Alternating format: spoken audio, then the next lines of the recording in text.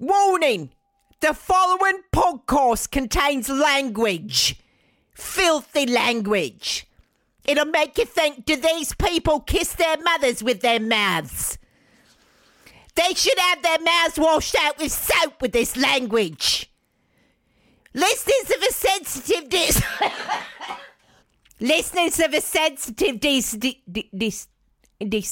the distillers. Oh, Brody Doll. Oh, I wonder where she is now. Good front woman.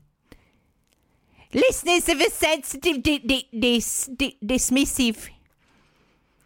A sensitive distension. A sensitive disdainful. A sensitive This is the end. Beautiful friend. This is the end. My only friend. The end. Listeners who can't handle it should tune in. It's the end of term anyway, isn't it?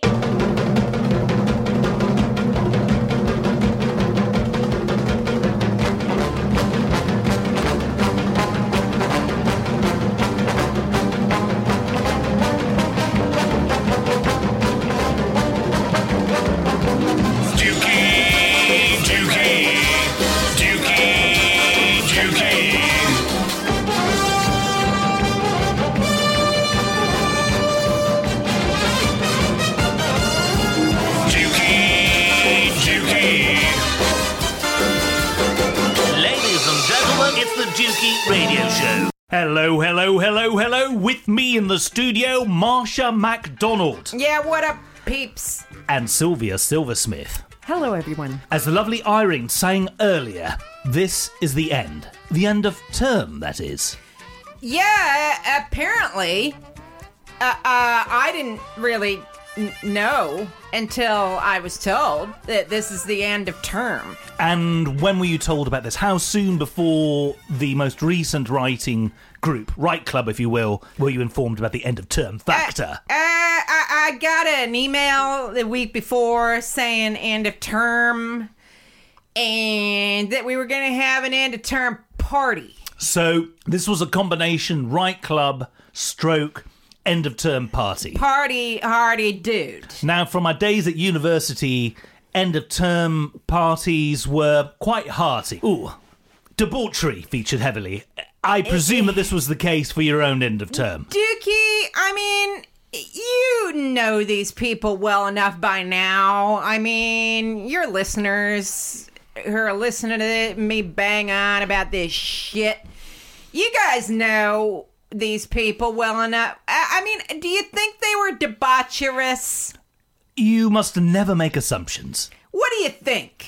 They certainly know how to enjoy food, and particularly that I'll give pastry you that. items and stuff. That is true. So, if not a drug-induced coma, a sugar-induced one may have been on the cards for some of the participants. Dookie, do you want a little flash? You know, like at the end of like soap operas and stuff, where they give you like a little flash of what's going to happen the next flash time. Forward. Do you want another? You want one of them?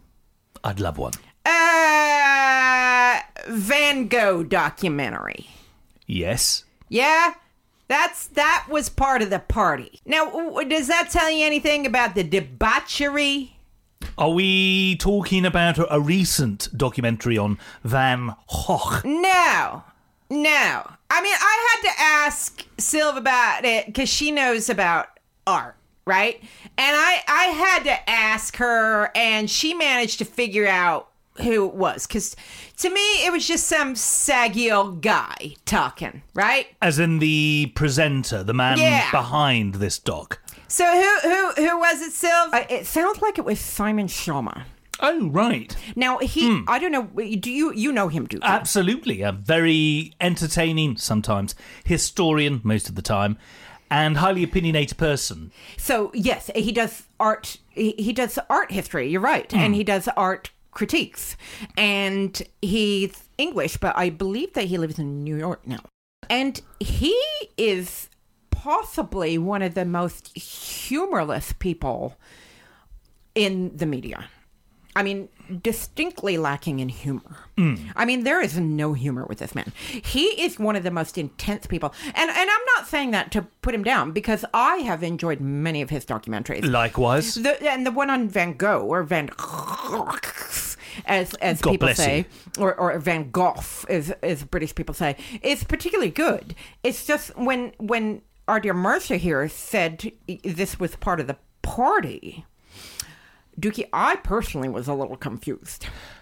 So, did you have an agenda as such? For instance, 7 to 8 o'clock, eat artisan chocolates. 8 to 9 p.m, review story A. 9 to 10 p.m, review next story. 10 o'clock onwards, enjoy Van Gogh doc. But I like the artisan chocolates, because how did you know?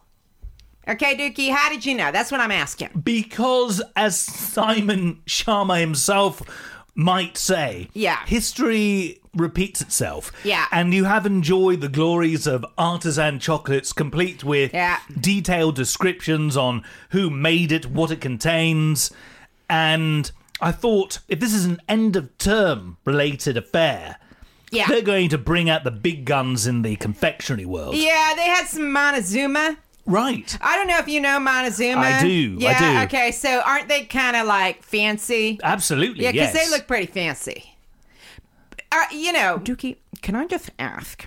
There is a Harold Pinter play called Betrayal that starts at the end and goes backwards. Yes. And I only know about that play personally because of Seinfeld. So Seinfeld inspired you? Because my references tend to be quite lowbrow. So when I first saw that song, have you seen that Seinfeld? I certainly have. So it starts at the end and goes backwards. Yes. And then I found out that they actually were inspired by the Harold Pinter play called Betrayal, about his marital indiscretions, the playwright. And so then I went to see the play, which was also very good. And it starts at the end, as I've said. And I'm wondering whether this Right Said Fred is starting at the end and moving backwards. Oh, yeah, that's true. It is. That is true. Now. Are we doing that, Dookie, or you wanna just like go all over the place, or you wanna start from the beginning? We could do a bit of a Tarantino a la Pulp Fiction. Yeah. And start 3/4 of the way through. Interesting. Interesting. You sound like a duck. You know when you go on like this what you sound like? You sound like a sensible fucking man, that's what I sound like. Duck. Quack, quack, quack, quack, quack, quack, quack. Yeah, because Pulp Fiction kind of, they are, when it starts, they're in the diner. And Tim Roth and Canadian actress Amanda Plummer. Yeah, and that seems to be what, like, if you were going to do a timeline, you would do, like, that would be 3/4 of the way through, actually. In a linear timeline, would it? Yeah, pretty much, yeah. From a timeline point of view, the very end of the film is when you see Butch and his French girlfriend heading off on the motorbike. Spoiler alert, And surely, the film's been it's 23 years old. Yeah, but you might have people who are quite young. You fucking asshole, I was gonna watch that today. Yo, fuck you. Fuck you. Whoa. I didn't even know fucking these people was in it. Okay. Oh, and by the way, people, in Psycho, Anthony Perkins is his own mother.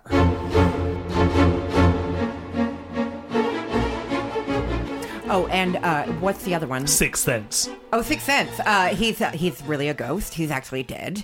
And what's the other one? I was thinking Usual Suspects. Oh, yes. Which I have seen that I just can't get. I must be really stupid because I just didn't get it. I've seen it twice, and I'm like, I have no idea what's going on. What is the Usual Suspects about? A bunch of, like, con men? Yes, and there's one person who is the kingpin with all of this, named Kaiser Soze. Okay. The American actor who is based in London and who enjoyed many a trip to a nighttime park is in that film. Yes. And he is Kaiser Soze. He's the person. Oh, he's Kaiser Soze. Is that the spoiler? Yes. Are there any other big major, like, so you get Psycho and you get Sixth Sense and you get, The Crying Game, which shows my age there, but The Crying Game, she's a man. Yes. Or she has a penis, I should say. Correct. Yes. So are there any other big spoilers? Oh, goodness. There must be. Because those are the we're hitting the majors. There are others. There are others, but I when you think about the big giveaways, like if you're going to go see it, but there's always new generations coming up who haven't actually, you have to see it for the first time. So there'll be new generations of people who go see Pulp Fiction, and they won't necessarily know, because they might be 19. Oh, fuck, Yeah. I was going to watch that film. Or it could be this guy. I earmarked the fact that I was going to listen to Right Said Fred fucking Part 6, and now you tell me, well, fuck you. Yeah, sorry, Mr. Really New York guy here is listening in. Who we've just spoiled the He had end. his day planned. He was going to listen to Yeah, this episode, yeah, as you followed do. by streaming Pulp Fiction. So, Dookie, are you saying you want to start? And can I just say I'm still a little phlegmy, so I'm going to cough now, okay? Can I cough? Van Gogh. Hey, you're clever. I have my moments. I'm here all week. This phlegm is The never film going to go. No Way Out with Kevin Costner. Kevin Costner is indeed the Russian spy. Oh, I don't know that. I don't know that at all. Really? Okay, so he's the Russian spy. He's in it. Sean Young. Whatever happened to her? Difficult character to work with, apparently.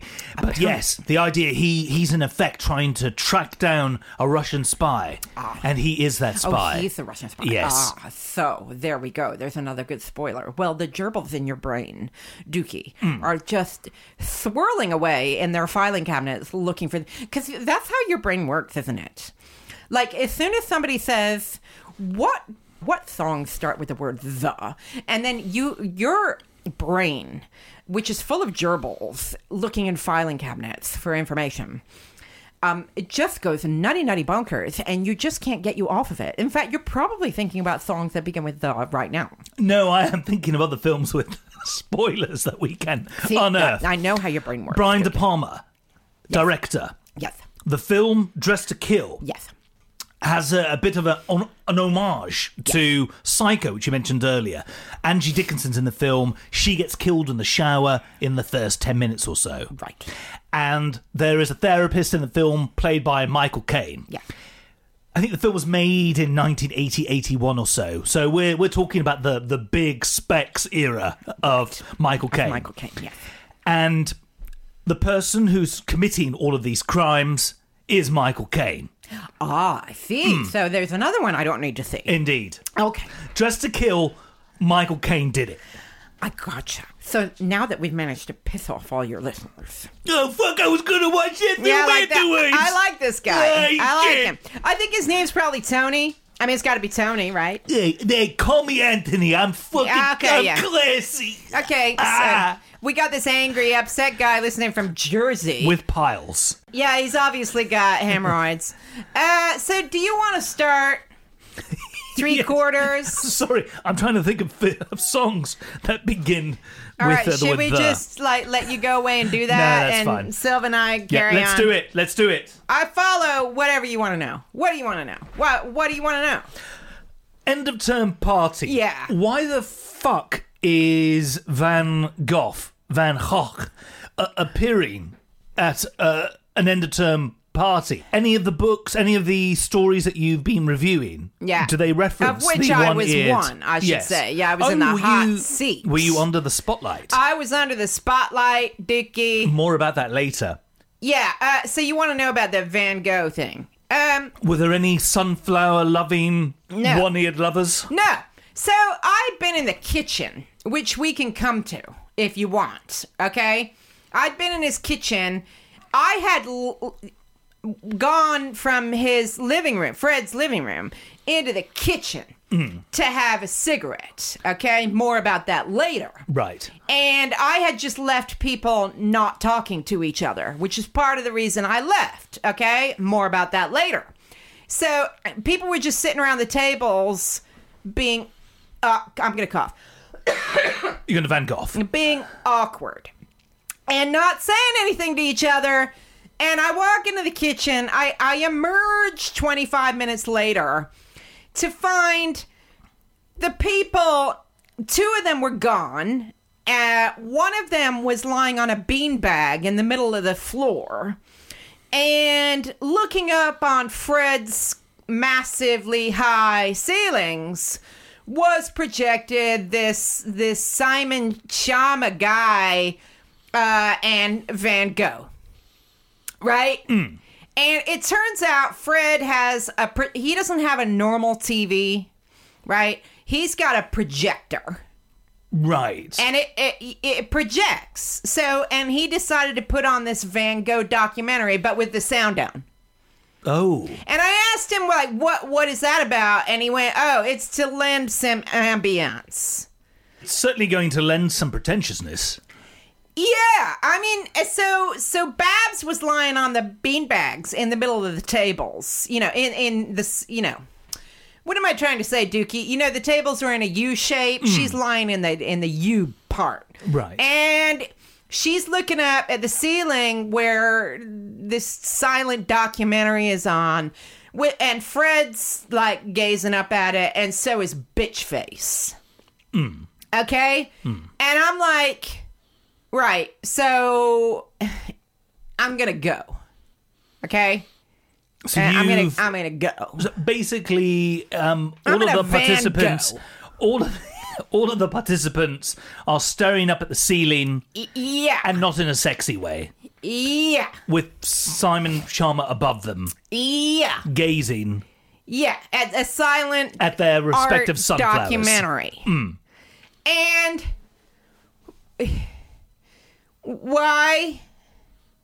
Pretentiousness. Well, I mean, if anything ever killed a mood, it was going to be Schama. Well, yeah, by the sounds of it, from what you guys say. But putting on a silent art documentary, it's not going to elevate the mood, is it? No. No, I mean, you're not looking at a rave here. No. Starry, starry night.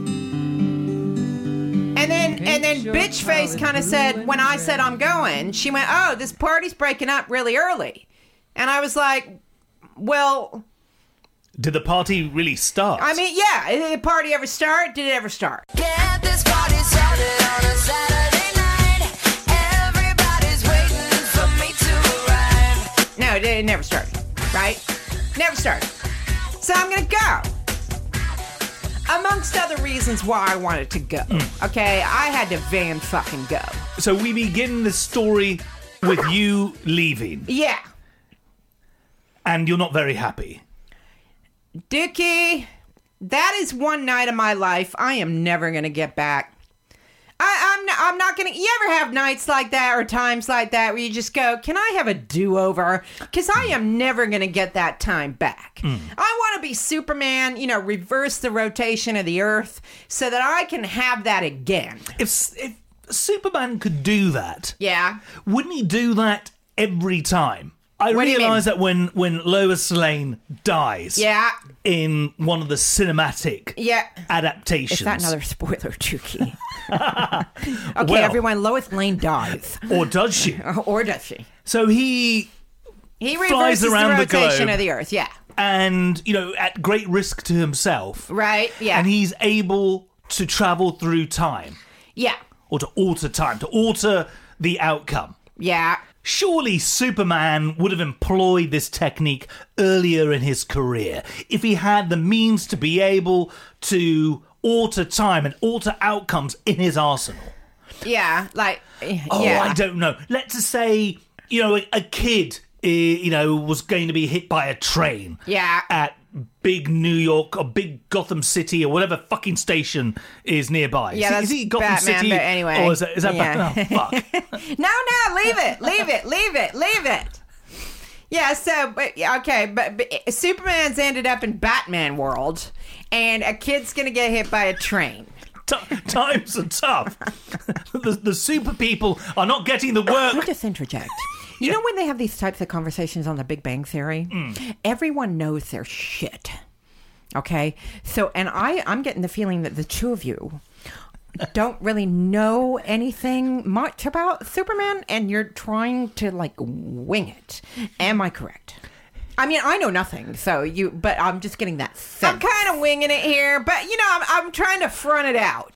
And Dookie's trying to front it out, right? Absolutely. Okay, so we're in Gotham City, Yes. right?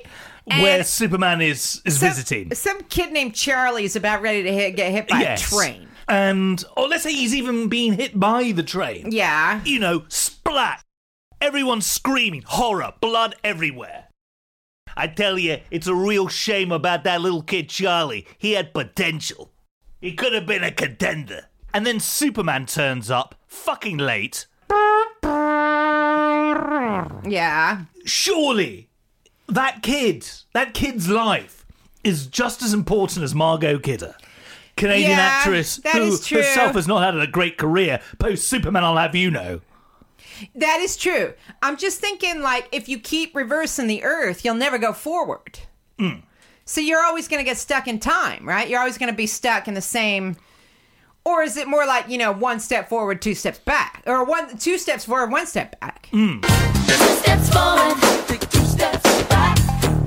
Right? Time travels is as complicated as the vagina, really. I'm not Let's smart face enough it. for this. I'm not smart enough for that kind of... But, yeah, I mean, why wouldn't he, you know, do that for every sad thing? Unless the kid was going to grow up to be like a serial killer or something. Yeah? So then, you know, it's probably better off that he's dead because in the future, you know, then he's saving lives that way. He's- So maybe he knows that. So, you know, train Bush goes over this little kid, Yeah. flattens the little wanker. But it turns like out a the pancake. kid was going to be Jeffrey Dahmer, right? The kid's not called Charlie, he's called Jeffrey. He's Jeffrey Dahmer. To be fair, one thing about Jeffrey Dahmer is... You're going to quote Moxie Moxington now, aren't you? Yes. Because that was the best quote that I've heard all year so far. Listen, I know that he ate people. Yeah. But he tried. Yeah, she was talking about intention, you know, and she was talking about certain, you know, major people on the political stage, and she was talking about, you know, evil intention. And I mentioned something about Jeffrey Dahmer, the cannibalistic serial killer, and... You know, she said, well, it's about intention. She said that he did try to stop eating the people. But the desire was simply too Yeah. strong. He tried to stop eating the people, but, you know, it didn't work. So, you know, in a way, she's saying that Jeffrey Dahmer, the cannibalistic serial killer, is morally better person than certain people who are on the major political stage. That's what her point is. Correct. I like that. So, where are we with this whole thingy-majiggy doodad writing fucking shit club? Marsha has left Fred's I've flat. left. Okay, I gotcha. You're unhappy. It wasn't good. Oh, yeah, I was like, you know, I want that night back. I would have rather been sitting at home in my fucking disgusting sweatpants watching TV with yourself, maybe both of you, you know, getting nacho cheese on my t-shirt all evening, then, you know, that would have been a much better evening. So I want that back. You know, I want to have that time back. And it was weird. It was weird and it was shit. It was shit, Dookie. What do you want to know? What do you want to know? Hit me, Dookie. Number one, who attended? Right. The usual suspects. Bit of a callback there. Callback. Yeah, good. There was me. You were there. There was Freud. Freud, who isn't always there. No, I don't think anybody's always there except Fred. He's the constant. He's the constant, yeah. Bitchface is usually there. So Bitchface was there. Babs. Her, who's wedged an apostrophe up my fucking butthole. Indeed, parts of the apostrophe catastrophe. And you and Sylv don't know too much about Jane Plain, is my name for her. Jane Plain has not made an appearance on No. Right Said Fred thus No, far. she has been at the group before, but, you know, hence the name Jane Plain, right? Because she's so plain that I can't really say anything much about her, but I will. But let me just keep telling you who's there, right? So there's Freud and Babs and Bitchface. Jane Plain. There's a young woman who I'm just going to leave her out of the whole thing because she's really nice and she's a good writer and I don't have a problem with her. Well, I kind of did that night, but we'll get to that. So, yeah, I don't know. You want to give her a name? She's really young. She's a journalist. She's really young. We mentioned the actress Sean Young Okay, yeah. She's Sean Young. You're good. I like Sylvie, like you say, he's got gerbils in his brain, and they work hard for you, don't they, Dookie? They work really hard for you. Occasionally. They so chew there's- away and defecate yeah. in my frontal lobe. They're busy. So there's Sean Young. Who else? Oh, Lisa Loeb. The most intense human being on the planet, right? Besides this Simon Sharma, by the sounds of it. He is very intense indeed. So if she's more intense than him, my wordly wordlington, I mean, you do have your work cut out for you. Absolutely. She is a pretty scary human being in her intensity.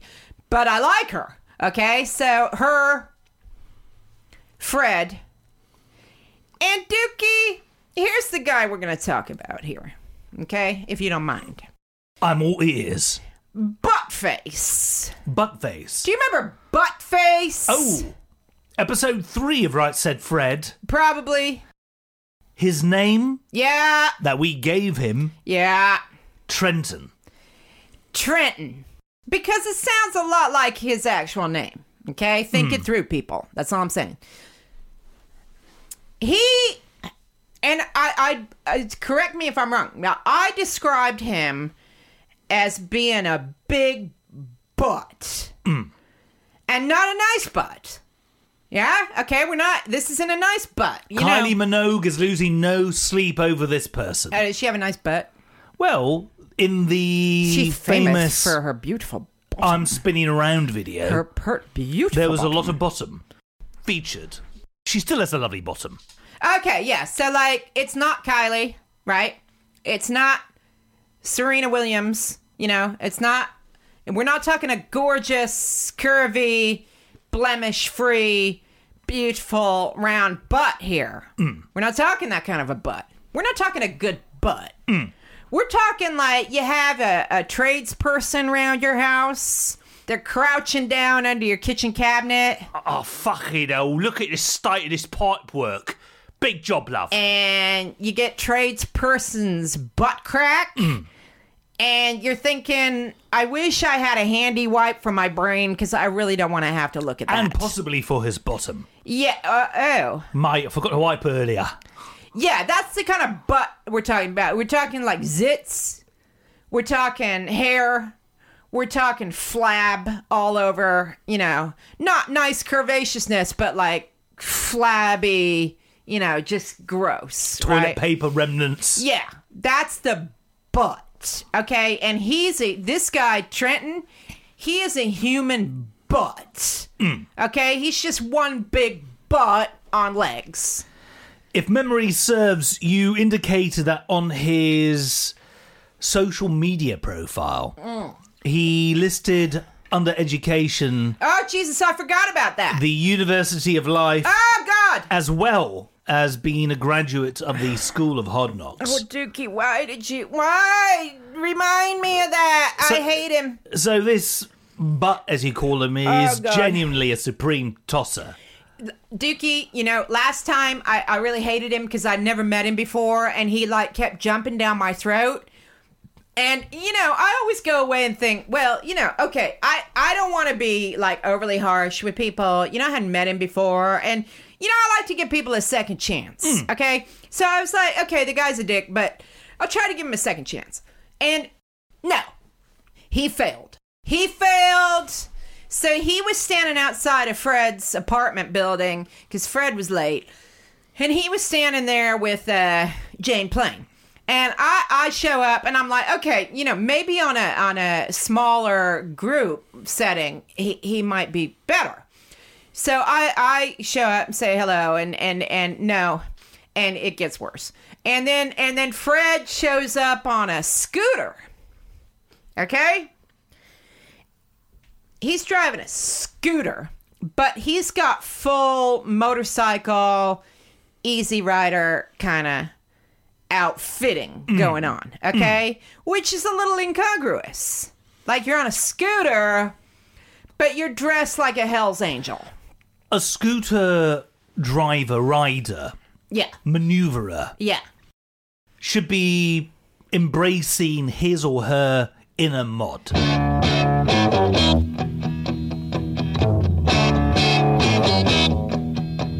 It Yeah, I really get should be so.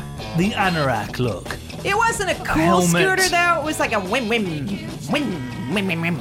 It was like one of those. Did the horn go toot toot? You know, I think it did. You know, I think it actually did go toot toot. And I'm thinking, if your horn goes toot toot, dressed like a Hell's Angel is probably a no-go for you. Oh, shit. I wanted to find out what that fucking horn sounded like myself. Oh, shit.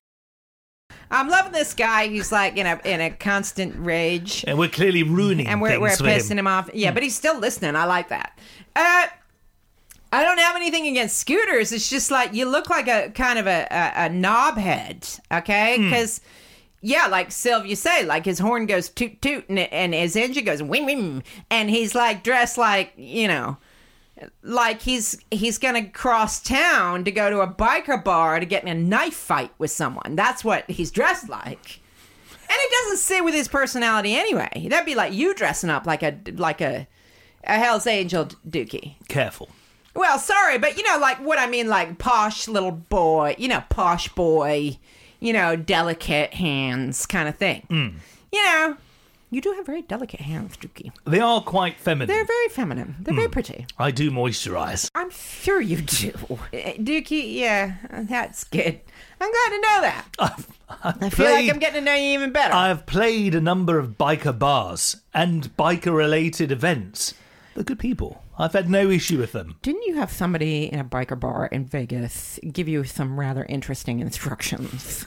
It's just a dive bar with a lot of bikers in it. Okay. A place called the Double Dam. Yes. Do go looking for it. It still is there, which is off the strip in Las Vegas. And didn't they give you some rather specific instructions? If a fight breaks out, just keep playing. What is that? If a fight breaks out, keep playing. Yeah. Wow. And did it? And did Two women. No, we did not stop playing. When you get instructions like that, So a you fight listen. did break out and you didn't stop playing. So you followed the rules. Absolutely. Okay. In a lot of Hollywood films, you know, when the fight breaks out, you know, the music stops. Yeah. Even when you're watching EastEnders and things get heated, let's say some nasty-ass motherfucker went and put loads of Justin Bieber on. There are other artists. Yeah. He or she has, you know, put their money in and the music is playing. As soon as the fight breaks out, boom, the music is silenced. And that is true. Yeah. But you guys kept on. We kept on, And it was yeah. two women. Yes. So just, you know, just It to got be a clear. little bit bloody. There were hair extensions with blood on them. Oh, God. And- Okay. And it was really And then far. what happened? Did they get thrown out? There was a chap there who genuinely was nearly 7 foot. I really hate the fact that people use hyperbole to describe the height and might of people. Right. This chap genuinely was near the 7 foot mark. Right. And he dealt with the situation and the music carried on. The one thing that was quite weird was it felt like at one stage that the rhythm of the fight was matching the rhythm of the band. My own band. Like human beings, like, you know, we tend to be rhythmic people. So yeah, that's cool. I like that. Like you're tearing each other's eyeballs and extensions out, but you're still in rhythm with the music. Dookie, that sounds horrendous to me. Absolutely horrendous. Earlier on that evening. I think it sounds like, Sylv, you would say a hoot.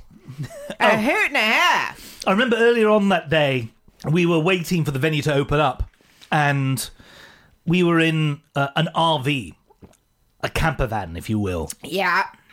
And some random person just opened up the door to our touring vehicle and shouted out, "Motherfucker!" Slammed the door again, wow. slammed it shut. And that really gives you an indicator That's the about flavor. the That is the clientele flavor. who frequented this place. Okay, so Fred isn't this kind of clientele. That's all I'm saying. So, yeah, he's tooting and women. And Hey, don't fucking rub it in. and he's dressed like he's going to go to, what was the name of that bar? The Double Down. The Double Down. He's dressed Double like Down. he's going to go there and have a knife fight. Anyway, so we get up to his apartment. And he's got these tables set up all the time, okay? I know I've said this before. Akin to Eric's tea party from South Park. Yeah. So we go in, and I'm trying to make small talk. Dookie? Because that's what I do, okay? If I'm around people, I'm going to try to talk to them. That's just the way I am, okay? You want to engage them, to put them at ease. Yeah, and I'm not saying that I'm a lot different from a lot of other people. I'm just saying... I'm just, being a normal, what I think is a normal person and just trying to, like, have some chitty chatty. They're not having it. Okay? They're not having it. And Bastards. the conversation keeps dying, right? Well, there is no conversation. It just keeps, like, I'm lobbing them, like, tennis balls. And they keep, like, not even, like, they don't even raise up their racket. Marsha McDonald serves. Yeah. And it's like the other person just stands there with their racket down at their side, looking at me like, why are you hitting balls at me? That's the way it is. Like, I'm Serena Williams. And why do I keep mentioning her? I guess because she's in the news and I like her. It's like I'm Serena Williams and I'm lobbing the balls over the net. Yeah, I like that sound. And then they're just standing there looking at me like, why are you hitting these fluffy yellow balls at me? That's the conversational analogy. Were they talking amongst themselves? No! So it wasn't that you were trying to break up a conversational dynamic that they were already engaged in? Monastery-like silence. Like nun-like. Let me get this straight. Yeah. They preferred embracing silence than to engage in conversation with you. So your volleys were not returned. Exactly. My volleys weren't returned. So after a while, after a few of these, I started feeling loud because I know I'm loud. It wasn't so much 15 love as 15 hate. Yeah, and try a little harder next time, Dookie. But it was tenuous. Yeah, I'll give you that one. And badly delivered. No pun intended. Yeah. Dookie, you do it with such aplomb. Oh, yeah, I like your aplomb. Oh, there's... I'm asking Freud about his... Because the last time I saw him, he was just going to have his first patient, but it didn't work out. So I was asking him about that. I have to be quite patient. That's good. I like that. And he's just like answering the question. So did you see your first patient? Yeah. How'd it go? Yeah, it's okay. And then I'm even trying to empathize. Like I'm going, oh, it sounds like, that must be really nerve wracking. And he's kind of going, yeah. And then I'm going, oh, and then he said something like, oh, she's got a lot of complex problems. And I said, oh, that must be really tough for you. And he's just going, yeah. And then he said he's going to meet with her once a week, for 18 months. And I'm like... This girl needs therapy. Yeah, I guess. What's that from? This boy needs therapy. That boy needs therapy. Psychosomatic. That boy needs therapy. Psychosomatic. A dance outfit from Australia called the Avalanches. So... And I'm like, wow, that's a long time for, to commit to from the outset. And he's going, yeah. And I'm like, okay, I'm going to stop now. And then I'm trying to talk to Sean Young because she was going to New York the next day. So I'm trying to talk to her about that. She's going to see her boyfriend. And again, I'm trying with the empathy. I'm like, oh, you got a long distance relationship. Yeah, I had one of those once. And I know how hard it can be. And she's just looking at me like, yeah. Okay. And I'm like, okay, so I'll shut up with you then. So then I turned to Jane Plain and I'm asking her about rock climbing. And to be fair, she did tell me a little bit, but then that kind of died. And she did ask me, how's your week been? And I was like, oh, it's all right. And, so maybe I wasn't as forthcoming as I could have been. But then, even when I was, they're not returning my volleys. So, Babs comes in, right?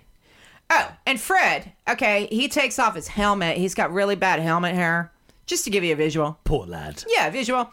And he said, I know we were going to have a party, but I didn't have time to get anything. So he bought some chocolate Easter chicken things, okay? Chocolate Easter chicken things. So that was the food. Chocolate okay? Easter, chocolate covered chicken. Chickens. Right. Like a chocolate bunny, right. but you get chocolate chicks, right? For Easter, right? Okay, yeah. It's chocolate. Yes. Okay, you get it? Until Babs gets there. That's quite the party ingredient. Don't you guys have a bet? You got a syndicate? We certainly have a syndicate. Yeah. And you've got an extra person now, right? We do indeed, Okay. yes. And a wonderful man who lives... I've lives heard. abroad. Sylv speaks about him very, very highly indeed. Now, for reasons of love, respect, anonymity, and security, can't reveal his name. That's not fair. Can I just say that he and I are supplement buddies? Yes. Because I love, I've never met him either, only online. So I can say things like NAD to him, and he knows what I mean. If you were to mention NAD to me, I would assume Yeah, it I has don't- something to do with... Nads. Yeah. Go Nads. Sounds like it could be No. an audiophile concern. It's a supplement, and he knows what I mean by Right. that. I could say NAC, and he knows what I mean. Hmm. When we talk about decongestants and the things that I give to Martha for her phlegm problems, he will know what I'm talking about. And he might even have some in his cupboard. Now, in addition to his knowledge of supplements, he also has a very good idea about the food that features at the Right Club meetings. We're all getting very intricate about our predictions about what food is going to be served. And a syndicate has formed. Yes. Sylvia, myself, and the unknown man. Yeah.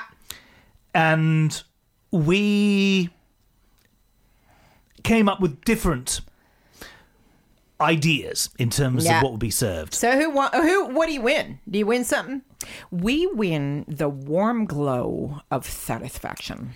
And that warm glow, And that's worth more than anything. here, and that warm glow of satisfaction that Mick Jagger and Keith would approve of, Yeah. goes to the unknown man, because he was Oh, absolutely right. bang Was he on. right? Okay. Yes. What'd you guess? Did he Kipling. get chocolate? Oh, he guessed Mr. Kipling's. Indeed. Okay, because he's British, so he knows what that is. He doesn't Yes. live here, but he knows what that is, right? He does. And does he know the strap line? Oh, he knows that they're exceedingly good. Okay, so he hasn't lived here for a while, so that commercial must be kind of old. Kipling has been around for donkey's years. Oh, really? I mean, east is east, west is west, and never the twain shall meet. Okay, because I'm not saying anything about his age. I'm just saying he hasn't lived here for a while. So Indeed. that advert is more than 5 years old. I've got a feeling that the Kipling strapline goes back possibly half a century. Really? Has it been around that long? Oh, my word. Because, yes, I first heard that when I first moved here. Because you couldn't say Kipling, like even if you were mentioning Rudyard Kipling, the writer of the Jungle Book, where people would go, oh, exceedingly good. And after that happened a few times, I was like, what? This must be a thing that I'm missing. Exceedingly But good now cakes. I know that it means these particular packaged cakes that are kind of like Hostess products. Would you say, Dookie? That's offensive to them, but yes, they would be How dare you? in a similar vein. How dare you? How very dare you? The woman you see before you that I believe that you hold in some esteem, Susie Q's. Let's not go there. Those are- Raised on Susie Q's. we I miss a snowball. I was do on- miss a snowball. Oh, I don't get it. Oh, my God. we were on tour in Detroit where our label was, and they gave us a little care package of Hostess products. Yes. Lucky you. That is the writer that I would want if I was a musician. Loads. What did you have? But we had. See, we're getting this foodie now, which I know Martha hates. I know you hate this, Martha, because you just think there's more than enough chitty-chatty about food in the world, but we're going there. I make an exception for a Hostess. We had snowballs. I thought you Suzy hated coconut. Q. Because snowballs are coconut. This is what we were given. I'm not saying. Okay. The one which I enjoyed the name of, but not so much the flavour, Ding Dongs. Oh, Dookie for a ding-dong. Oh, Dookie for a And ding-dong. Twinkies. Yeah, I don't mind a Twinkie. And this could not have been more Any- generous. Fruit pies. I like a cherry fruit pie. I believe those were consumed. Oh, you gotta have fruit We pie. got quite optimistic because they had the word fruit in them. We thought we might be able to get some sustenance. Hey, Dookie, go fuck yourself. Because I actually think they're pretty generous with the fruit filling. Back to the food Yeah, from Right Club. Yeah, I really hate talking about food, but yeah, Hostess, it's it's hardly food. It's more of a way of life. it's a That cultural, is very true. Cultural that is enrichment. so true. It is a way of life. There was a lot of talk about, because Lisa Loeb, she's American. And I mentioned in one of my chapters. Lisa Loeb from Right Club rather than the American singer-songwriter. Ms. Very Intense. We had a good walk down memory lane because in my chapter I mentioned Jell-O salad. Now, nobody in the room knew what Jell-O salad was except jelly, her. what we call jelly. You guys call it jelly. And But jelly salad. yeah, see, everybody was Is going... this where you mix it with iceberg lettuce or All something? the other people were going, wait a minute, you put vegetables in it? No, you put fruit in it, and then you call it a Jell-O salad.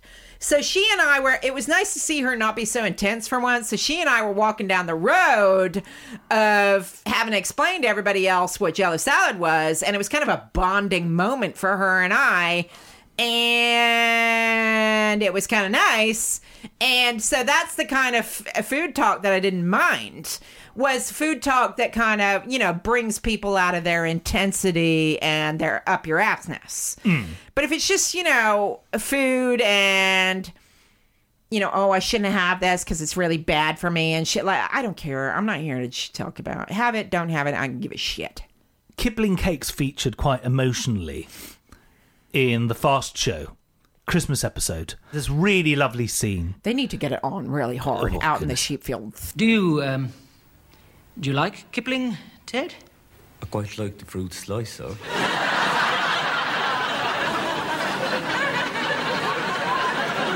Make exceedingly good cake. He does indeed, Ted. Exceedingly good. Exceedingly good. They're very wonderful. Okay, so Mr. Kipling's. Exceedingly good. Dookie, she's rattling that cellophane throughout the whole goddamn night. She's rattling it. I'm like, could you stop? Just stop, please, God, stop with the rattling of the cellophane. So, what else do you want to know? I think it's important to know that in addition to yourself, Yeah, who had their stories Babs and and Jane Plain. Now, Jane Plain. what do you want to know about Jane Plain? What do you want to know? A writing powerhouse, Jesus, a Dookie. future Dookie. novelist of note. Fucking hell, Dookie. It's always interesting to me, the people who are the most defensive are the people who have the most to be defensive about. And she's pretty prickly, okay, about any criticism, which is hard because this isn't a group where they're going to tell you anything nice. So, she's execrable, okay? You get what I'm saying there? I wish you would be more direct in terms of how you feel about her writing. Have I not stated that right now?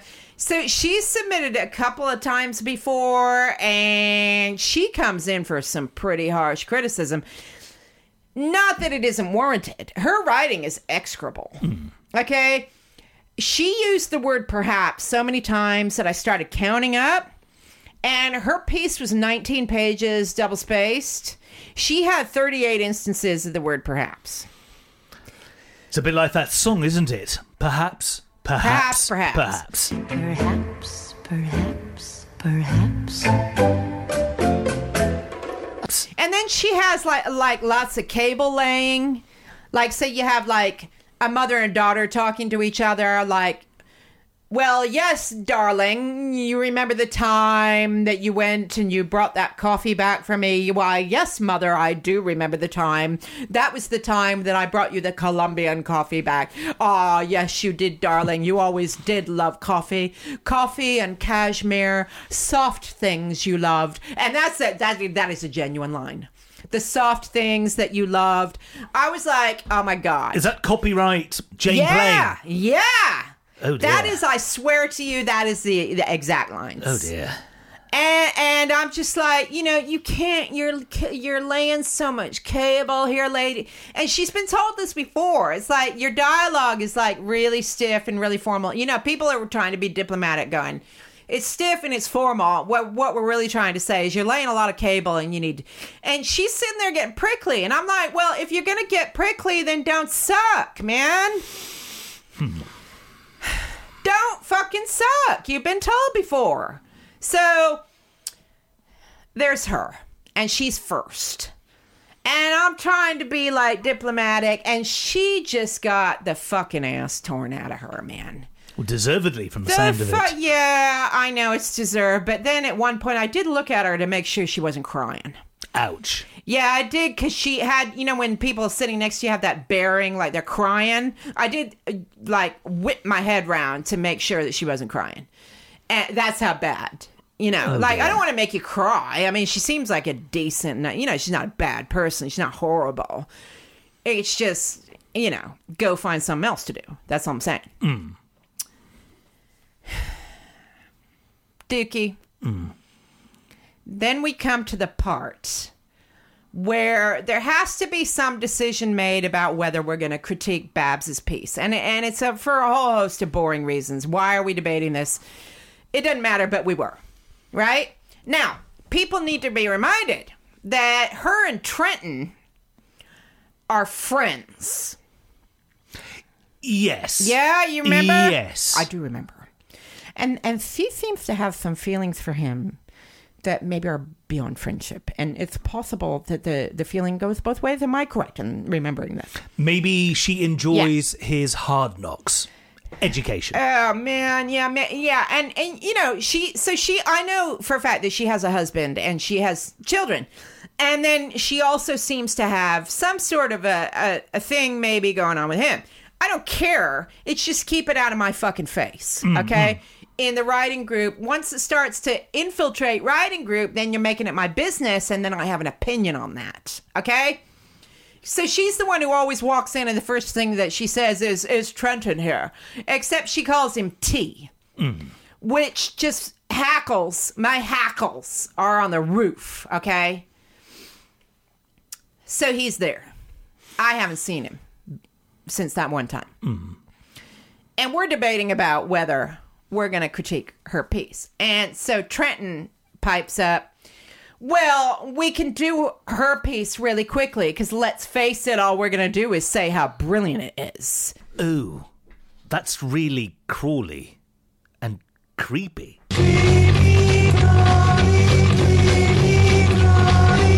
Could you just excuse me for a moment while I barf up my fucking pancreas, okay? Because she is talented. I've said that before. I'm not going to lie. But this particular chapter that she handed around, I had some criticism about. Yeah, okay. She's letting standards slip. So, there's something to say here. So he says, why even, we don't need to take long over hers because we're all going to say it's brilliant. I start giving him the finger under the table because I'm just so like, you're such a dick, right? So we decide to critique her piece. Okay.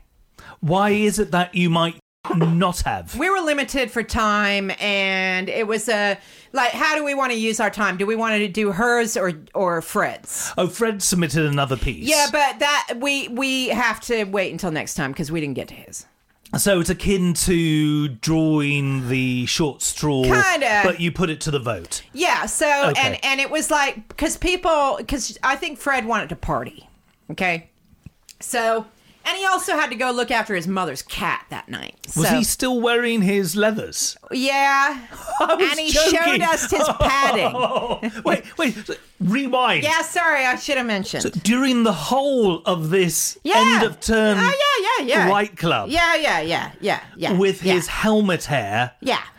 making his resemblance to Boris Johnson that much more pronounced. Yeah. He no was doubt, yeah. rocking the leathers. He showed us how they were all padded and stuff. Yeah. I was there in riding club with wearing on my leather. Wearing my leather. And then it's 3 a.m. I'm on the corner wearing my leather. This dude comes up and he's like, hey, punk. I'm like, yeah, whatever. Yeah, Yeah, like that. Yeah. Oh. Okay, so we get to Babs's piece. Okay. And there's a passage in her chapter that is so derivative of a well-known book that I thought if I was the author of this well-known book, I'd be suing her for plagiarism. Seriously. There's a passage I was like, oh my God, she's going to get sued. Okay? So, I decide to delicately raise this issue. Okay? Ouch. And I said to her, the passage in this book is really, really put me in mind of this other book because the situation's totally the same and the character's totally the same to the point where the characters in both even look alike down to the fact that they have red hair, which is their defining characteristic. So I said to her, for me, it might even just be, I know it sounds stupid, but you might just want to change your hair color at the very least. Because you need to change. Trenton pipes up and tears off my head and pisses down my neck. He goes, yeah, I don't really think that matters. Oh, dear. And, and I was like looking at her, and she was pretty good about it. She was like, she takes it in her stride. She knows that she's talented. I mean, she can deal with the criticism. You have mentioned in previous episodes that she is a good writer. Yeah, she's a good writer. If derivative. I don't like her, but she's a good writer, and she takes criticism really well because she knows that she's good, so she doesn't have to be defensive. So she was sitting there going, oh, yeah, I see your point. And he goes, oh, well, I don't think that matters. I don't think making her blonde is going to make any difference. And I went, no, it does make a difference to me because I said in the Victorian era, which she's writing in, people, it's a really cheap get out to make the prostitute red-haired because it's a cheap and easy way of making that prostitute stand out from all the rest. And it's too easy. So I said, I'm really sorry to be like a dog with a bone here, and I said just that, right? He jumps down my fucking neck again. Right? Oh, dear. And I started to lean back, like to say, like, I'm going to choose my battles and I'm just going to give up. And then I thought, no, fuck you. That's what I thought. Fuck you in that really aggressive tone. And I thought, no, I'm not going to do it. So I said, excuse me, I'm really sorry to be a bore here, and bore on, but can I just say, and I thought I'd go for a little flattery, right? Because I thought he clearly wants to get in her knickers. So I thought the only way that he's going to let this go is if I kind of do the old switcheroo and kind of couch what I was saying in a compliment. Right? So I said to her, I just think you're too talented to go for those type of Victorian writing cliches. Okay? Which is, I meant. Sounds like I'm a not valid lying. comment. That shut him up. Okay? Shut him the fuck up. And I'm like, what is your fucking problem, man? I think the problem is he wants to get in her knickknacks and he won't even have anything. And I'm like, well, what are we going to do? Just sit around and tell her she's brilliant? And a lot of people had other criticisms too. And I was like, see, we weren't just going to say how brilliant it was because, this particular chapter isn't. That's why it's the first draft. That's why she's workshopping it. Here. It's the reason why you are all participating in Right Club. With the exception of Bitchface, who just needs validation that she's brilliant. Yeah. Because after all, she's been published in her home country. Yeah, well, last time I said, when we were talking about her, I said, she was being pretty nice to me. So I was like having to, feel guilty and revise my opinion of her. This time, we're back to where we were. The worm has turned and then she turned showed again. up when we were all standing outside his apartment. She just comes along, joins the group, and doesn't even say hello. And I said, oh, hiya. And she kind of looked at me and went, Oh, dear. Like, what? So there you go. We got to my piece. Jesus Christ, Dookie. Just call me Dookie. I don't really know how this went because Marcia only gave me a flavor. Do you know Dookie? Well, I have a rough idea on account of the mood when we were having our pre-recording chat. Obviously, this didn't go well because we know that when Van Gogh was Yeah. being shown Yeah. on the fucking ceiling Yeah. that you were not in a good way.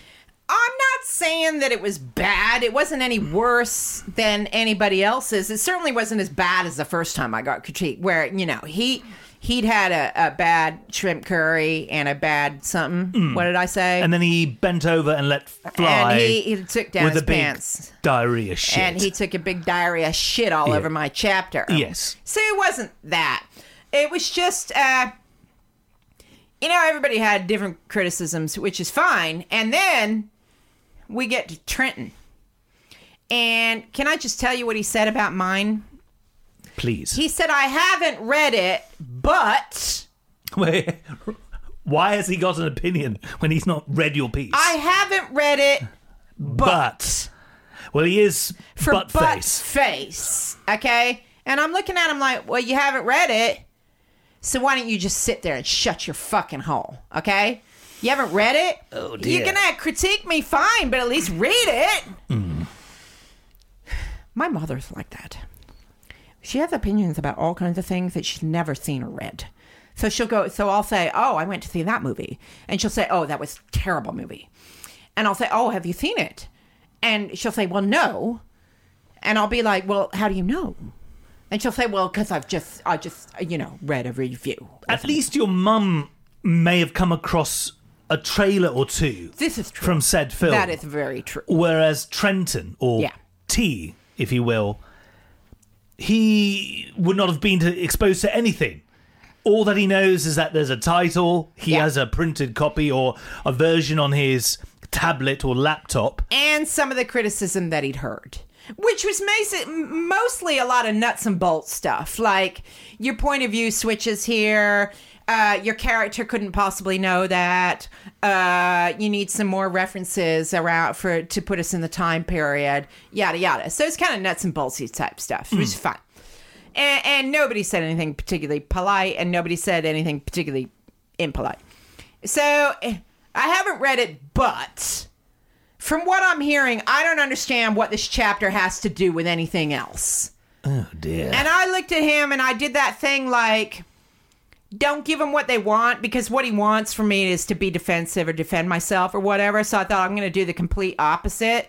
So I said, yeah, you don't understand what this chapter has to do with the rest of the novel? I said, well, that makes two of us. Booyah. Booyah. And I got that very pleasing and satisfying for me look of shock, and to the point where he had a nervous giggle. He hadn't anticipated that kind of response. Completely blew him out of the fucking water. What a wanker. How dare he comment on something that he's not read? So, in effect, he's looked at the nuts and bolts comments that your colleagues... Or who just sat there and actually- listened to him. Yeah. He was looking over the comments that your, colleagues had, who actually bothered to read the piece, had put down. So he's doing a review of the review. Yeah, I guess so. Or a review based on reviews. Yeah. So, and then to say I haven't read it, but I'm like, yeah, well, you're a dick. Oh, dear. So I'm flipping him off under the table, going, I don't care if you criticize me, but at least read it. At least fucking read it. So, yeah, and what does this have to do with the rest of it? Yeah, because I had put my hands up at the beginning going, I don't really know where this novel is going. It doesn't really seem to have a plot, but here you go. And then, so that makes two of us. I don't know. So, booyah. Yeah, go fuck you. That shut him up. Shut him the fuck up. So what did you want him to do? I wanted him to shut the fuck up. And he shut the fuck up. And how did that really make you feel? Go fuck yourself. Go fuck yourself.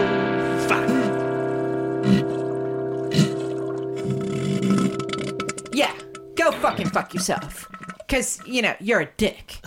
But, people, anybody listening, if you don't know, and I'm not trying to insult your intelligence, I know you're all intelligent people. I just want to give you a little tip if you don't already know.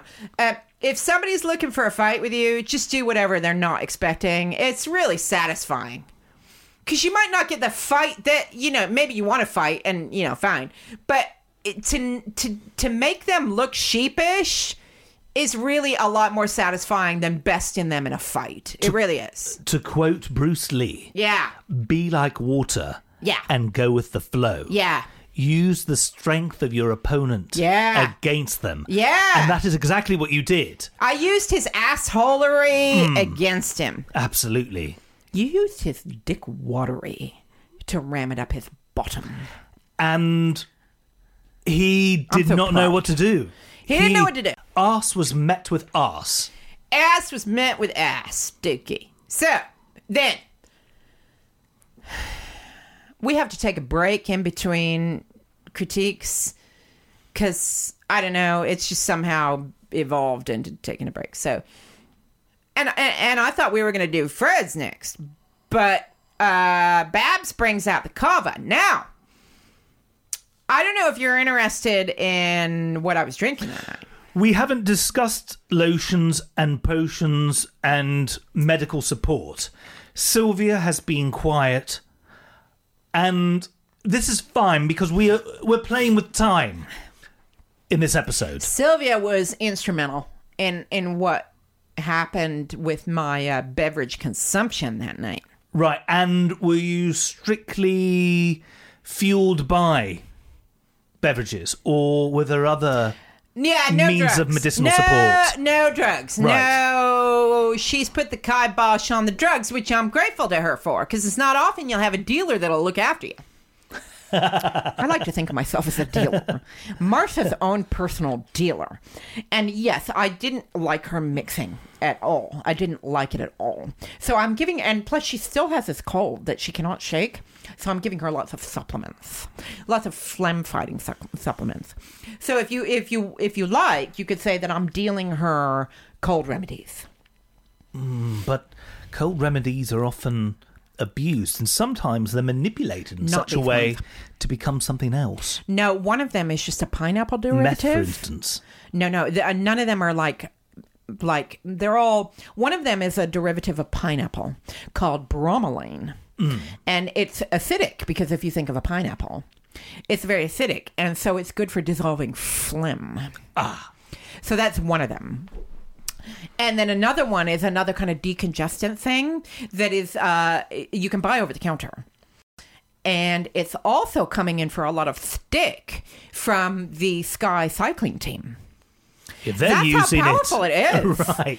Because that they're worries me a saying- little bit. So it must Yeah. give you a little bit of a kick. It doesn't give you any kick at all, does it, Martha? No, it doesn't give you any kick. It's just like it's like a hardcore decongestant. Right. You know what, Dookie, they also use it. It's also a liver cleanser. And even though you can buy it over the counter, they also use it in hospitals. So if someone has OD'd, you don't want to ruin their liver. So you give them this. And because that's how good for your liver is, that it will clean your liver out. Is it in the milk thistle family? No, it's an amino acid. Right. So it's one of, like what makes up protein. So it's not only a hardcore decongestant, which is why the Sky team are coming in for some stick for using it, as if to say like it's going to give you some advantage, but it's also a hardcore liver cleanser. So I'm giving her that as well. And talking of liver cleansing, what beverage were you ingesting prior and during this? So only phlegm-fighting drugs from my dealer here.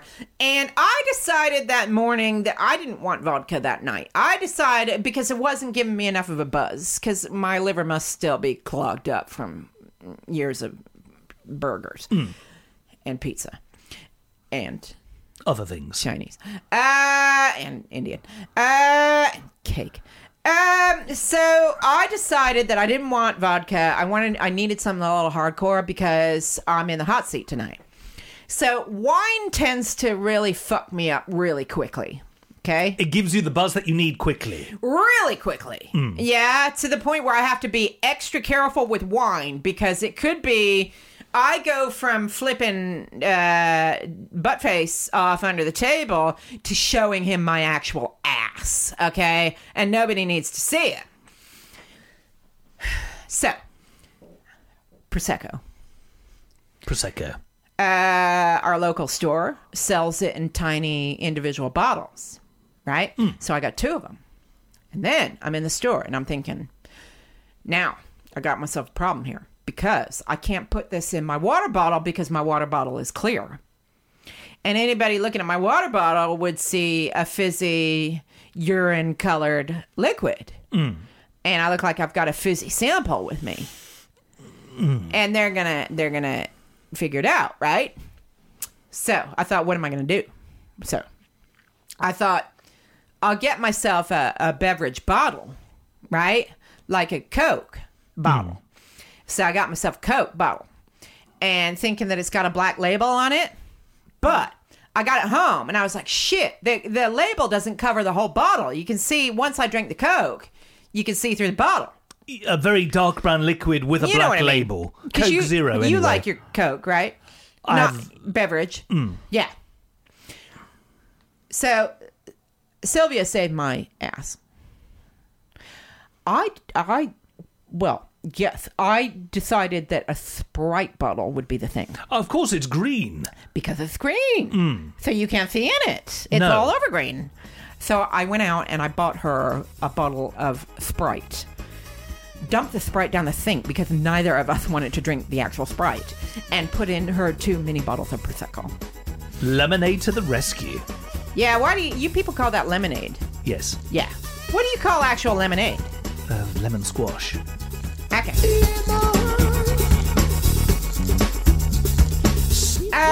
So that's what I had on me, and on the way there, I was having to be like, now be careful, Marcia. Be really fucking careful. Big bubbles, big troubles. Big bubbles, big troubles, because I have seen myself into some pretty sticky situations on wine. When it comes to spirits, you've got quite the tolerance rate, to be fair. Yeah, my tolerance for spirits is really high.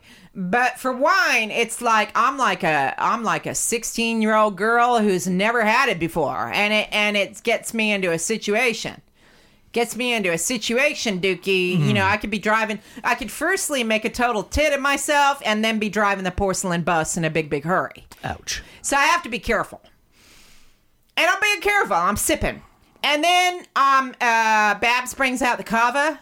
And she's like, "Do you want some cava?" And I'm already a little tiddly-do. And but yeah, hit me. So in terms of beverages, you've moved from Italy to Spain, Prosecco to cava. Oh, really? Oh, see, I don't know shit like that. So you consumed 2 mini Prosecco bottles. Yeah. And now you are in the middle of a break, and you're being served cava.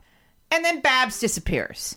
And Trenton disappears. And Fred disappears. And Freud disappears. So that leaves me with Jane Plain, Bitch Face, Sean Young, and Lisa Loeb.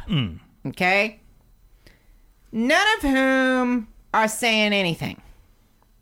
Now, this is where I tried to have a kind of a conversation about New York with Sean Young. Like, where does your boyfriend live? And, oh, that sounds nice. She's not, like, I'm lobbing him in again, Dookie, and nothing's coming back to me. There's nothing. I'm running out of tennis balls here, people. McDonald's serves. And then what? Sean Young doesn't serve back. She doesn't even raise a racket. Bitch face. No, oh, God, nothing. I mean, she's not even saying anything. You're basically getting echoes from your conversation earlier. Yeah. Where you're trying to engage with them. Yeah. And you're met with complete and utter silence. Lisa Loeb sitting there saying nothing. Jane Plain sitting next to me saying nothing. And I'm like, I'm out of tennis balls here, people. I'm out. And I start smelling cigarette smoke. And what goes together beautifully with the combination of Prosecco and cava? Yeah. Now, kids, don't smoke. It's bad for you. You might have heard. But I smoke, so I'm sorry. Smoking! I apologize. And I tend to only do so socially. And I like to do it when I'm drinking. Fred walks back in the room and I said, "Do I smell smoke?" And he went, "Yeah, there's smoking in the kitchen." And I went, "Oh, I'm out of here. I'm fucking out of here, man." I grabbed my cigarettes, go in the kitchen. I'm leaving these women to, I don't know, you want to sit there in silence? Let's sit there in silence. And I presume that they're just anchored to their smartphones. Who? The women, Bitch Face, Sean Young. No, they weren't, actually. They weren't. I mean, they've done that before, but this time they were just, like, staring at the table. Right. I kid you not. I'm not. No hyperbole. They are saying nothing. And this is pre the Van Gogh doc. Pre. So they're just staring. Yeah, at nothing. At the their wall. hands. They're like chewing on their hangnails. Oh dear. So I go. You know, Fred has a wine cellar. A wine cellar. He's got a He wine has a selection cellar. of wine. How many bottles do you reckon? Well, guess. I thought to myself, because 10, 15. Yes, well, I thought to myself, because he's a bachelor and he's, mid-30s and he lives on his own. So, but the way Martha has described his apartment is that it's not huge. So I thought, 6 bottles. Wine cellar denotes an actual proper collection, but he's in a flat number 1. Yeah. It's not the biggest flat on the planet. No, it's a nice place. I'm not, don't get me wrong, but it's not huge, and his kitchen is pretty small. So 15 bottles. Yeah, try 50. Blimey! So Yeah. he really is an aficionado. He's got one of those wine racks that fits like 50 bottles, and it's like full. So Trenton's smoking out the window. Oh dear. And by way of conversation, I said, oh, he's got a wine cellar. And he went, yeah, well, you should see his refrigerator. It's like totally bachelor. So I opened up Fred's fridge. It's kind of rude, but I did. And he has jam, cheese, and wine. Kind of bachelor-y. Yes, very. Right? Babs clears off. So I said, oh, you guys are smoking. Can I join you? And they're like, what are you going to say? You're not going to say no. Dookie, I'm thinking back to it now, and I'm thinking, how much of an asshole is this guy? But I want to smoke with him, so what kind of asshole does that make me? Perhaps you were contemplating the possible reality that when he's under the spotlight in Right Club, that's pretty perceptive. That you're seeing the worst side to his personality. Yeah. Maybe he's overly competitive. Yeah. Maybe he really enjoys the sound of his own voice. Yeah. Maybe he's overly loyal to Yeah. a fault with Babs. And behind all of that is a decent person. I did think, maybe on his own, maybe he's okay. And I thought maybe Babs, maybe the two of them together are okay. And Freud was kind of hanging around, but then he left. So it seems like wherever I go, people don't want to talk to me. So, and I couldn't stand sitting with the uncomfortable silence anymore. And at the same time, I still thought maybe we're going to do Fred. So I didn't want to leave. I didn't want to be rude and say, I'm leaving. So I didn't really know what was going on. So I end up with Trenton smoking out a window. This guy's an asshole. Tell me more. Babs runs this story reading night where you get actors to read your stories. Yes. And he was telling me about that. And he said you should, submit something. I said, oh, maybe I'll just go along one night. And he went, I don't know that you want to go along. He said, I only go on the nights when they're reading my stuff because I'm a narcissist and I can't be bothered to go along unless it's something to do with me. A self-aware arsehole. Those were his words. Oh, dear. And I'm like, you're a dick. Isn't that like when you're playing and you've got like a lot of bands on and you stand and watch them, right? And then they clear off and they leave? Isn't that the same thing where that's just kind of not done? Like, that's just rude. It's very rude.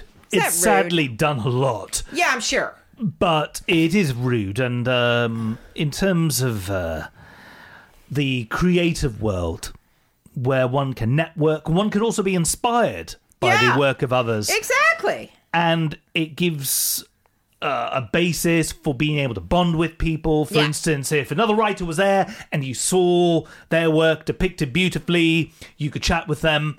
It makes the world a much more rosy and exciting place. Yeah. This chap, T. Yeah. Trenton, is a cock. Well, and plus, Babs runs this night. It's her night. So, and it's like, well, you clearly want to climb into her panties. If he hasn't done so already. And, maybe you have, maybe you haven't. I don't really care. But,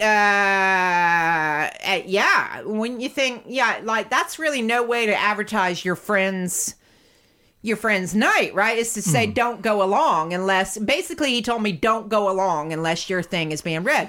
That's how you're advertising your friend's night? Go fuck yourself. Go fuck yourself. Go fuck yourself. Fuck. So then he was telling me about how he went to boarding school and... No, I thought he went to the School of Hard Knocks. Well, exactly. See, I had forgotten about that until you remind me. And he pretty much confessed that it kind of fucked him up. So he has tough guilt and a tough legacy. Yeah, and he's also writing a novel from the point of view of Prince Harry. So then we started talking about the royals, which I don't have any interest in at all. Quite rare for an American, really? Yeah, no, it's just, I don't have anything against him, but I don't have anything for him either. So, and then he started telling me about, Princess Di and how many affairs she was having and, and I'm like, yeah, I don't care. And then he didn't have any interest in me. And I was like, the conversation kind of kept falling down a little bit. And I'm like, well, again, I'm running out of tennis balls to lob to you. Maybe you want to lob one back in my direction. And no. He hasn't grasped the concept of follow-up questions. No. And then, I'm trying to do that thing where, that empathy thing, and he's not having it. So he tells me where he lives, and I go, oh, nice, because it's kind of a nice part of London. It's a part of London that I like. It's not known for being posh or anything. It's a part of London that I like. It's in London. It's going to be... Yeah. Nice, but whereabouts? Spill the beans. What part of London? He lives in Kentish Town. Camden Town. That's in the London Borough of Camden. That's a lovely part of the world. Yeah, and I like it there. So, and I said to him, "Oh, nice," and he went, "Well, yeah, not really." And then we started talking about hipsters moving into the area, and I said, "Well, it's not that hipster when property prices are like $2 million," and he went, "Yeah, they're not." And what I'm trying to get at is everything I'm saying, he's got some really combative response to. Wanker. Meanwhile, I'm having to stare right at his butt face the whole time. And then Babs keeps wandering in, and I offer her a cigarette. And so first she's like, I'm going to have a cigarette. So I offer her one, and she goes, no, I'll have one of mine. And then she leaves. So she doesn't have one, right? So we get through another cigarette, some more awkward talk. She comes in again and just kind of looks at us. And I thought to myself, oh, I know what's happening. You know what's happening? She's jealous. She thinks that Martha is making the moves on Mr. Trenton. As we all know, you're not in the penis business. But even if you were, it wouldn't be Mr. T. I would rather stay at home listening to music that I fucking hate. I pity the fool. I'd rather be stuck in an elevator with a fascist dictator for a month, listening to elevator music for a month, than go anywhere near Buttface, because the guy has no redeeming features. He does seem to be quite disagreeable. I like to think of myself as an asshole aficionado. We've heard of wine Dookie, aficionados. Yes. And Dookie, I think that you and I are quite similar with this. I agree. We're very amused by an asshole. Yes. Which is partly maybe why this whole Right Said Fred thing came about, because we were so interested in Martha's stories about these assholes. The theatre of arseholery. It's yes, it really is a theater of assholery. I mean, these people, and it's just like the more assholey they are, the more we love them. True. Except that this guy seems like he's kind of going beyond. He's certainly taken arseholery to a new level. Like he's not even interesting enough to be entertaining with it. You know, like some people are such assholes that it's funny or that it's amusing or it's just, but he doesn't even sound like that. The genius of the character David Brent in The Office, and regardless of what you think about Ricky Gervais's career beyond The Office. Yeah. But the genius behind it is the fact that you occasionally root for David Brent. That's what I mean. You have these moments where you feel sorry for him, and that you want to put your head in your hands and say, "Oh, please shut up, please. You are not this bad of a person." Yes. If you will, a hidden endearing quality. Yes. And Marsha, when she went in to have a chat with Mr. T, Trenton, and to share a fag with him, I think you really were hoping, at the worst level, worst case scenario, to have an endearing asshole. Yeah, it's like something that is entertaining. Yes, I think that's why I like members of the Bloomsbury group so much, because they were assholes. And that was also one facet of their personalities. So you also got many other fascinating bits of their personality. So the asshole was just one facet. And that's what makes them, for me, so compelling. Yeah, I get that. It's just that, he's only got one facet. I guess, like you're saying, Dookie, I was looking for another facet. So when Babs, I'm like, honey, I got no design. He is yours. If you want to get naked with some butt, a big butt with feet, knock yourself out. Knock yourself out. I mean, you're down for that? Do it. I got nothing. I got nothing. I hear you. And then Freud even comes in the kitchen and kind of looks a bit awkward, like, what? I'm just having a cigarette with him. I'm not like, I'm not like undressing him. I'm just like having some torturous conversation with him that I'm trying to end. And I think he's trying to end it with me, right? I don't think anybody there really likes me. And I don't care. It's just like I was saying to Sylv the other night, as a student of psychology, I just find it interesting. Because I meet lots of people through my work. I meet lots of complete strangers all year long. And I tend to get along with them really well. Like within just a few hours, we can be having nice chats and it's all good. So I'm just like, what am I doing differently in this group that I seem to be getting up people's assholes? I think you pose an intimidating prospect to this gaggle of misfits. Because I thought, well, either they've noticed, I know I can be kind of scary. So I have factored that in. But I don't think that's the only thing. I also think that sometimes with some of them, I think they've worked out that I've got booze in my bottle, and it's freaking them out. Or I thought when I showed up, Trenton was so like off with me that I thought, oh shit, he's listening to the podcast. That's how off with me he was. Like shit. I feel that's paranoia creeping in. Maybe. And narcissism on my point. Yeah, absolutely. I think from a drinking standpoint, Sylvia, you can vouch for this. Okay. The three of us have hung out together. Yes, we have imbibed. Yes. We've also been in situations whereby Sylvia and myself have been reasonably sober, while you, Marsha, have been on a bit of a buzz. Yes. Merry. Yes. And you've never really ever presented yourself as being anything but friendly. Loud.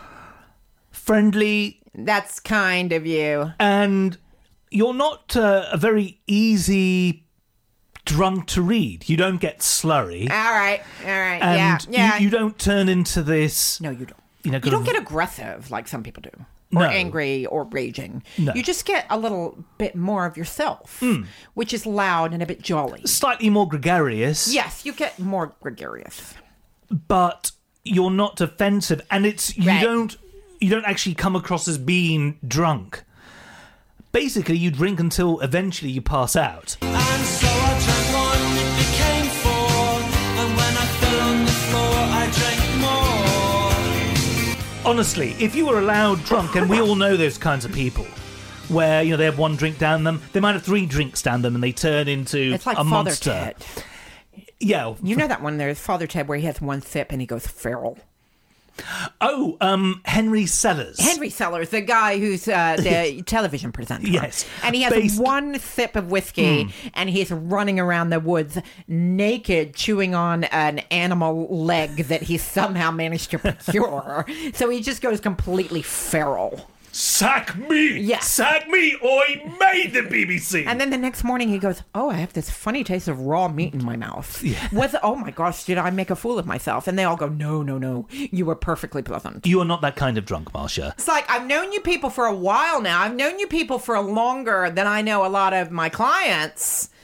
And I can't seem to get any kind of momentum. I can't seem to, get a bite. You know how when you're shifting gears and you look for the bite? Yeah, there's no bite. Okay? And I'm just curious. I'm like, what? So I say to Trenton, well, I think I'm going to go. Okay? And we walk back into the living room. Hey, this is kind of like Pulp Fiction. So there we are. Vince Vega and good. Jules I like this. are in the diner. This has worked out beautifully. And then it turns into, okay, everyone, this is a robbery. Yeah! So, Sean Young's gone. Lisa Loeb gone. And now that I am leaving, now I know that I did something wrong because I missed you. Yeah, I missed you. Lisa Loeb may have left early, but she still might miss you. And I'm like, okay, I'm not like Little Miss Manners here or anything. It's fine, but... See, I'm saying but, and that's annoying. I'm not like Little Miss Manners. I'm just thinking the kitchen's only 3 feet away. Oh, they left without saying goodbye. And I'm like, well, the kitchen actually is like 6 inches away from the front door. So you couldn't have just stuck your head in for a second and go, we'll see you guys later, because it's the end of term. And it's not like they're to worry about last tubes, because this is reasonably early in the evening. Yeah, it was only 10. Yeah. All right, 10:30. Well, still. And I'm thinking, it's the end of term.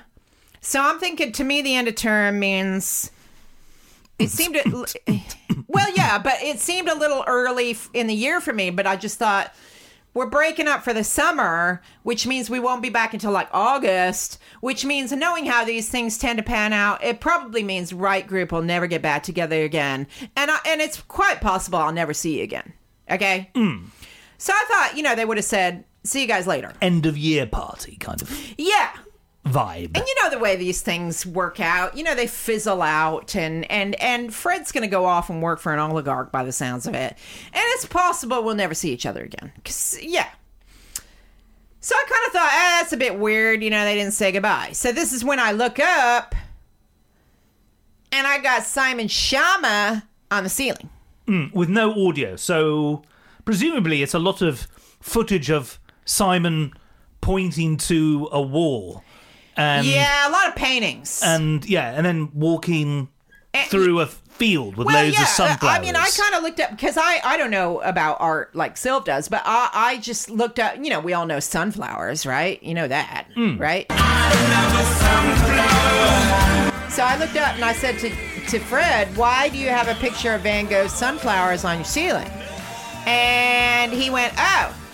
And then I saw that it was this documentary. And I was like, what are you doing? And he went, oh, I thought that I put this on for some ambiance. And I was like, well, where is it being projected from? And he's got a projector across the other side of the room. And Bab says to me, oh, you should lie on that beanbag and have a look up, because it's a really great experience. And I was like, yeah, I'm good. If I want a good experience, it's not going to be lying on a beanbag in Fred's apartment watching an art documentary. No. It's hardly a helicopter ride over London, right? The whole setup of using footage to create an atmosphere. Yeah. Ambience. I've been to parties where they've done that before to very good effect. It can be really, really effective. I think one time they showed Silent, but they had it on with Nell and I. That'd be really, really good, yes. Which was really good, because it's because so many people, I know Martha doesn't, because she's American and she hasn't been here long enough to know. But so many people in this country know that movie. that it's just like you don't hardly even need the dialogue because people will just mouth along with it Easily. It's like Rocky Horror Picture Show. People will just you don't even need to hear the sound, right? So that worked really well. And old silent films, Yes. Buster Keaton, Charlie Chaplin, work really well in that context as well. Simon Sharma. That's definitely a first. I checked out one of his books from the library last year because I thought I really wanted to, because I do like his documentaries a lot. This book was so dense and so over my head that I got quarter of the way through and nearly cried. I even put it up on my Facebook saying, has anybody read this? Because this is like making my eyes water with the sheer dense intensity of it. And funnily enough, it was actually one of my friends who got back to me who said, yes, I have tried to read this, and I couldn't read it either.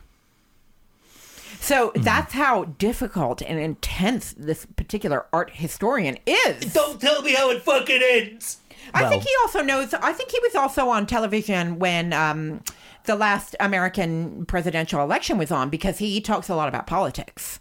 And he's just the right intensity for that kind of thing. Oh, really? They got a Brit on talking about the president? Yes. He's an American citizen now, but he's just so intense. So this is what this guy has on at a party. That's a first. So Trenton sits down. Fred's sitting down at the table. Babs is lying down on a beanbag. Bitch face is sitting there looking miserable. Right? And I say, I'm going to go. Okay? To quote Cartman, screw you guys, I'm going home. Screw you guys, I'm going home. Screw you guys, I'm going home. That Very good. is pretty good. That's Cartman is in the house. Or about to leave the house. And I'm thinking, you know what? I'm probably never going to see you motherfuckers again. Probably not. The way these things work out. Right? And I start putting my coat on, and Babs gets up, and she goes, which way you going? Now, cue heart attack. Okay? Because one of my biggest fears is having to walk back to the station with any of these people. Social awkwardness en route to the tube station. I can't even talk to these people. You won't even talk to me. The station's like a 12-minute walk away. And then you have to get on the tube with them. And God knows where they're going. They could be coming halfway back home, in the same direction as me. So I'm like, cue heart attack. So I tell her I'm going to the station. And she goes, I'll come with you. And she starts putting her coat on. And in my head, I'm going, fuck, fuck, fuck, fuck, fuck, fuck, fuck, fuck, fuck, fuck, fuck, fuck, fuck, right? Cunting, fuck, fuck, fuck, fuck, fuck, fuck, fuck. What am I going to do? It looks like I'm walking to the station with Babs. Fuck, fuck, fuck, fuck, fuck, fuck, fuck, fuck, fuck. She gets her coat halfway on, and she looks at me. And bitch face goes, looks like this party's breaking up pretty early. And bitch face looks at me again. And I'm going, fuck, fuck, fuck, fuck, fuck, fuck, fuck. And she goes, never mind, I guess I'll stay. And she takes her coat off. She sits back down. And I'm like, I think you just got it in your head that you didn't want to walk back to the station with me any more than I want to walk back to the station with you. Because if we get onto the topic of apostrophes, there's going to be a fucking fight. Right? There's going to be a fucking bitch fight. Inevitable. Like the one in your Double Down saloon. It's going to be like that. But over an apostrophe and not over like a guy or whatever. Right? And probably a lot fewer tattoos. Okay? She sits down. And I, in my head, goes, there is a God. Okay? So I say to Fred, thinking this is the end. My friend. Right? The end. As Irene sang in her very Jim Morrison type of delivery. Yeah. Thinking, fuck you, I'm out of here. Say, when are we meeting again? Are we meeting again? Are we meeting again? Yeah. It's been emotional. Yeah, Marcia, is what he says. Looking at me like, how stupid of a question. 2 weeks from tonight. All of this for a 2-week break. 2 weeks! You've had longer breaks in the past. You had a couple of weeks off in February, if memory serves. 2 weeks. Then why is the end of term? I don't know. I don't know. I don't know. My heart sinks. And I'm like, man, 2 weeks? So the big question is, Yeah. Marsha, Yeah. in 2 weeks' time, Yeah. also known as a fortnight, Yeah. will you be returning? Jesus Christ, Dookie. You know what you can do with that question? You can go fuck yourself. Go fuck yourself. Fuck.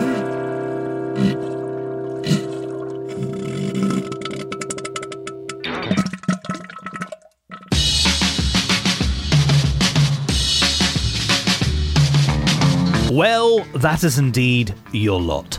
Simon Sharma, Sunflowers, and the Theatre of Arseholery. That's quite a diet. You've been listening to Right Said Fred, Part 6. My name is Dookie and I've been your host. Until next time, and it's quite likely from Marsha's final comment that there will be a next time, may the worst of tomorrow be the best of yesterday. Now it's time for me to go and pop my weasel. Thanks for listening. Half a pound of tuppenny rice, half a pound of treacle. That's the way the money goes. Pop goes the weasel.